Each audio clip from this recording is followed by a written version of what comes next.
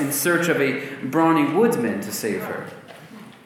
In the season of Epiphany in the church calendar, we are not making discoveries about moons or geriatric posing wolves. We are making discoveries about the identity of a person. The baby whose birth we eagerly anticipated for 40 days and then celebrated for almost another 2 weeks. We are making discoveries about Jesus Christ of Nazareth. We are merely again asking the question that we sang numerous times during Christmas. What child is this who laid to rest on Mary's lap is sleeping?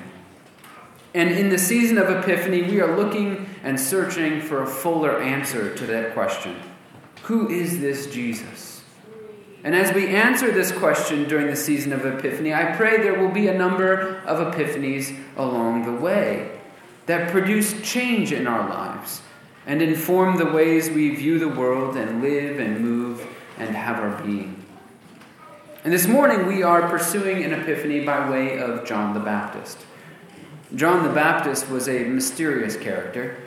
He was an echo of the past, living and acting in ways that made people wonder who he was and what he was all about. For instance, perhaps you have heard of John the Baptist living as an echo of the prophet Elijah. Elijah was one of the great prophets of Israel, and tradition holds that God even spared Elijah from death, taking him up to heaven before he suffered that fate shared by all of humanity. Elijah is up there with Moses. It's Elijah who appears with Moses at Jesus' transfiguration. And in the first chapter of 2 Kings, we get a description of Elijah's appearance that should sound familiar to you after our New Testament reading from the Gospel of Mark this morning. In that chapter, the king of Israel inquired about the kind of man that Elijah was. And he was told this: he wore a garment of hair with a belt of leather about his waist. Sound familiar? It should, because in verse 6 of Mark chapter 1, John the Baptist is introduced, and Mark tells us that John was clothed with camel's hair and wore a leather belt about his waist. John the Baptist was intentionally dressing like the prophet Elijah, and the people around him picked up on this not-so-subtle allusion, even at one point asking him, "Are you Elijah?" thinking that perhaps John was Elijah having come back to life. Now, why John dressed like Elijah and the significance of this is for us the content of another sermon another day. But what I'm trying to establish with you is that John the Baptist was conscientiously acting in ways that created echoes of the past. It was obvious that John was an echo of Elijah. And it's important to establish with you John's obvious and intentional echoing of Elijah, because less obvious, but still very much present in the text, is John's echo of Joshua. And it is in Joshua where we will find our epiphany. And first, let's talk about Joshua. Who was he? Why is he significant? He has an entire book of the Bible bearing his name, so he must be somebody. In the 3rd and 4th chapters of that book bearing his name, from whence our Old Testament passage for this morning was read, we learn that one of Joshua's crowning achievements was that he, not Moses, led the Israelites into the promised land. This was a momentous occasion in the history of Israel, and it was Joshua who led the charge. It was a moment of arrival, a time of fulfillment. God had promised this land to Abraham hundreds of years ago, and Israel had been refugees, wanderers, and slaves in the time in between. The idea, let alone the reality, of having a country to call their own was peace and rest to their minds. That land held implications for the identity of this people and the way they thought of themselves. It was much more than just dirt and rocks under their feet. Stefan Zweig was an Austrian novelist, playwright, and journalist, but perhaps the most significant fact about him when living in Vienna in the early 1930s was that he was Jewish. And being Jewish in Austria at a time when Hitler was rising to power in Germany was not a safe thing to be. So he and his wife fled their beloved Austria for England, then America, and finally Brazil. Zweig wrote a memoir in this latter part of his life wherein he explores the psychological impact of living as a refugee. He writes, "Every form of emigration inevitably of its nature tends to upset your equilibrium. You lose, and this too has to be experienced to be understood. You lose something of your upright bearing if you no longer have the soil of your own land beneath your feet. You feel less confident, more distrustful of yourself. And I do not hesitate to confess that since the day when I first had to live with papers or passports essentially foreign to me, I have not felt that I entirely belong to myself anymore. Something of my natural identity has been destroyed forever with my original real self. I have become less outgoing than really suits me. And today I, the former cosmopolitan, keep feeling as if I had to offer special thanks for every breath of air that I take in a foreign country." And in a letter that Zweig wrote to a fellow author, he writes, "My inner crisis consists in that I am not able to identify myself with the me of passport, the self of exile." And indeed, he was unable to do so.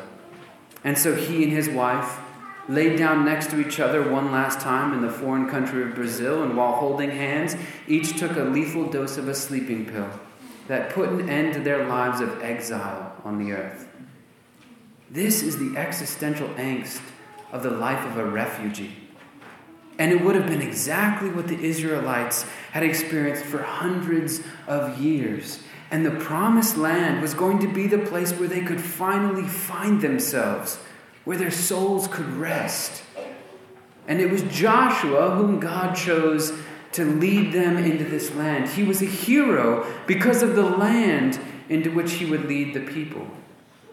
And our Old Testament passage tells the story of Israel passing into this promised land, laden with so much hope and expectation.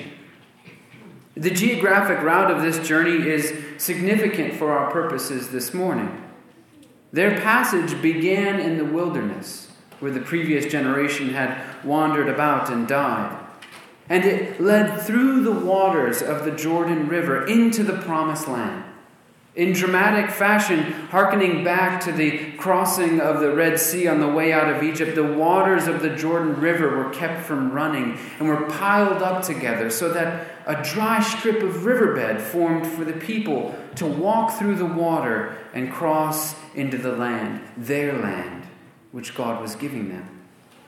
They were coming into being. They were being welcomed home. It was a journey of such significance that while the waters were still piled up, the people set up as monuments 12 large pillars of stone on the dry riverbed that could still be seen once the waters returned to their natural position. So that for generations to come, children would be prompted to inquire how those stones got there. And from generation to generation, parents would pass on the story of how God had compassion on them in their exile, and in his grace saved them from the equilibrium upsetting exile and put the soil of their own land beneath their feet.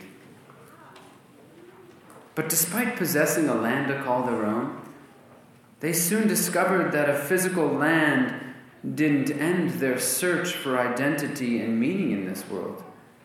Still their hearts wandered, and still their souls were restless. This is a restlessness that is common to all of humanity, a trait that you and I share with the ancients. We should be satisfied, and yet we're strangely not. At first they didn't know it, but what they were looking for was not just a place to call home, but for a person to welcome them home. Through all of this journey, they came to realize that there's a relational component to home. Home is not just a place, but it's a person as well.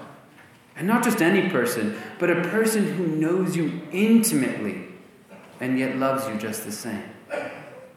Any person who has visited their childhood home after their parents have moved away and strangers have taken up residence in the once familiar rooms, can tell you that home is just not the same without the people you love.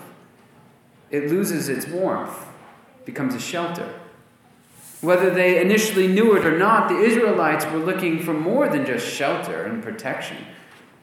But in the wanderings of their heart, they searched for love in all the wrong places and from all the wrong people. And the ironic result was that in their search for love, they ended up losing their land.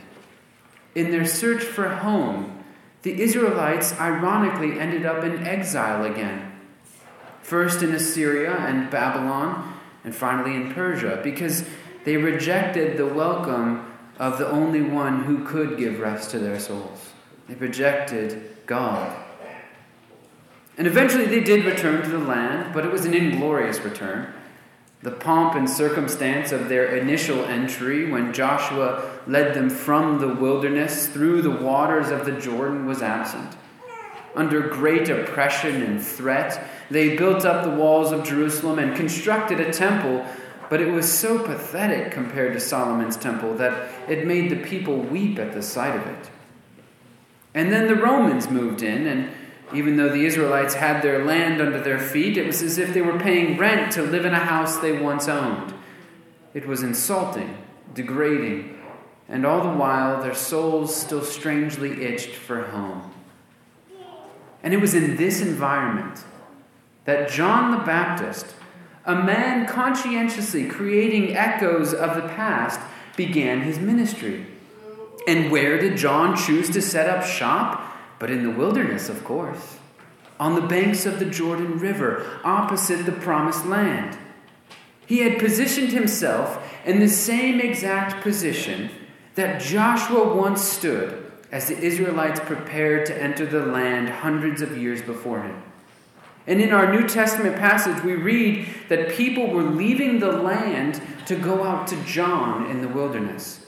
Verse 5 reads that all the country of Judea and all Jerusalem were going out to him and were being baptized by him in the river Jordan.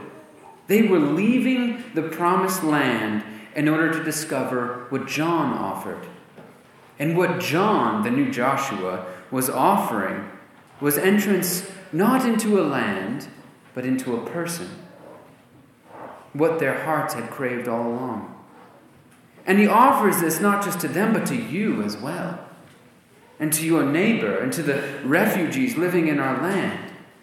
John was leading people into the water of the Jordan River, just like Joshua did. But through the water that John poured over their heads, they were not entering into a physical land, but into a relationship with a person who knows you more than you know yourself, and yet still loves you anyway. John prepares a people for Jesus through baptism. And by assuming the role of Joshua, John the Baptist is trying to tell us that all the hope and the expectation that the Israelites had about this physical land of Israel has been transferred to Jesus and is fulfilled in him. So that whether Jew or Gentile, in Jesus, that feeling of restlessness that we all carry deep within our souls can be satisfied in Jesus. We find our identity in him. In him we come into ourselves. Humanity moves all over the country looking for a city that will fit them and suit them. We switch jobs hoping to be fulfilled. The grass is always greener. We think that marriage or kids or even a second marriage will finally set our souls at rest and make us content and satisfied. And John is telling you it absolutely will not. What your soul wants, the rest it craves, only Jesus can provide. Through him all things were created, and in returning to him alone, our Creator, we find our home, our rest. And if in Jesus we find a sense of belonging, the natural identity that Stefan Zweig craved, then we can be anywhere and yet content. He is a movable land of promise, a traveling home, with us wherever we go. In Jesus, we can be far from the city in which we were born and raised, or still living in our childhood home, and our souls can yet be at rest. One author writes, "The migrant soul, a stranger in the earthly city, citizen of the heavenly city, lives lightly, not being at home anywhere, looking for the home that is the refuge of the city of God. The Christian can also, with a kind of sanctified indifference, manage to pitch her tent anywhere." Jesus sets us free from the constant searching that characterizes not only our present culture, but humanity as a whole since the beginning of time. We're set free to be satisfied in the place that God has chosen to place us, the city, the job, the relationships around us. He is our peace so that we can be disappointed with the world and yet remain faithful to Him, and not overcome by misery and corrupted by constant grumbling. And the beautiful thing is that Jesus knows that we are physical people, physical creatures who desire a physical place to call our own, and He promises to give us one. In the book of Revelation, there is this magnificent picture of Jesus returning to earth, and with Him, He brings a new heavens and a new earth. He's going to redeem and restore every tree, every river and lake, every mountain and prairie. He's going to make all things new so that those who are in Jesus will find not only satisfaction in Him, but also, for the first time since Eden, a true sense of satisfaction in a physical place. In Jesus, we will regain what the Israelites lost and forfeited in their idolatrous search for a home, even after Joshua brought them into the promised land. In Jesus, we will have both the embrace of God welcoming us home and a land under our feet that is incorruptible and unfading. There will be no crisis of identity, for we will be known in Him, and our souls will finally rest. In the name of the Father, and of the Son, and of the Holy Spirit. Amen.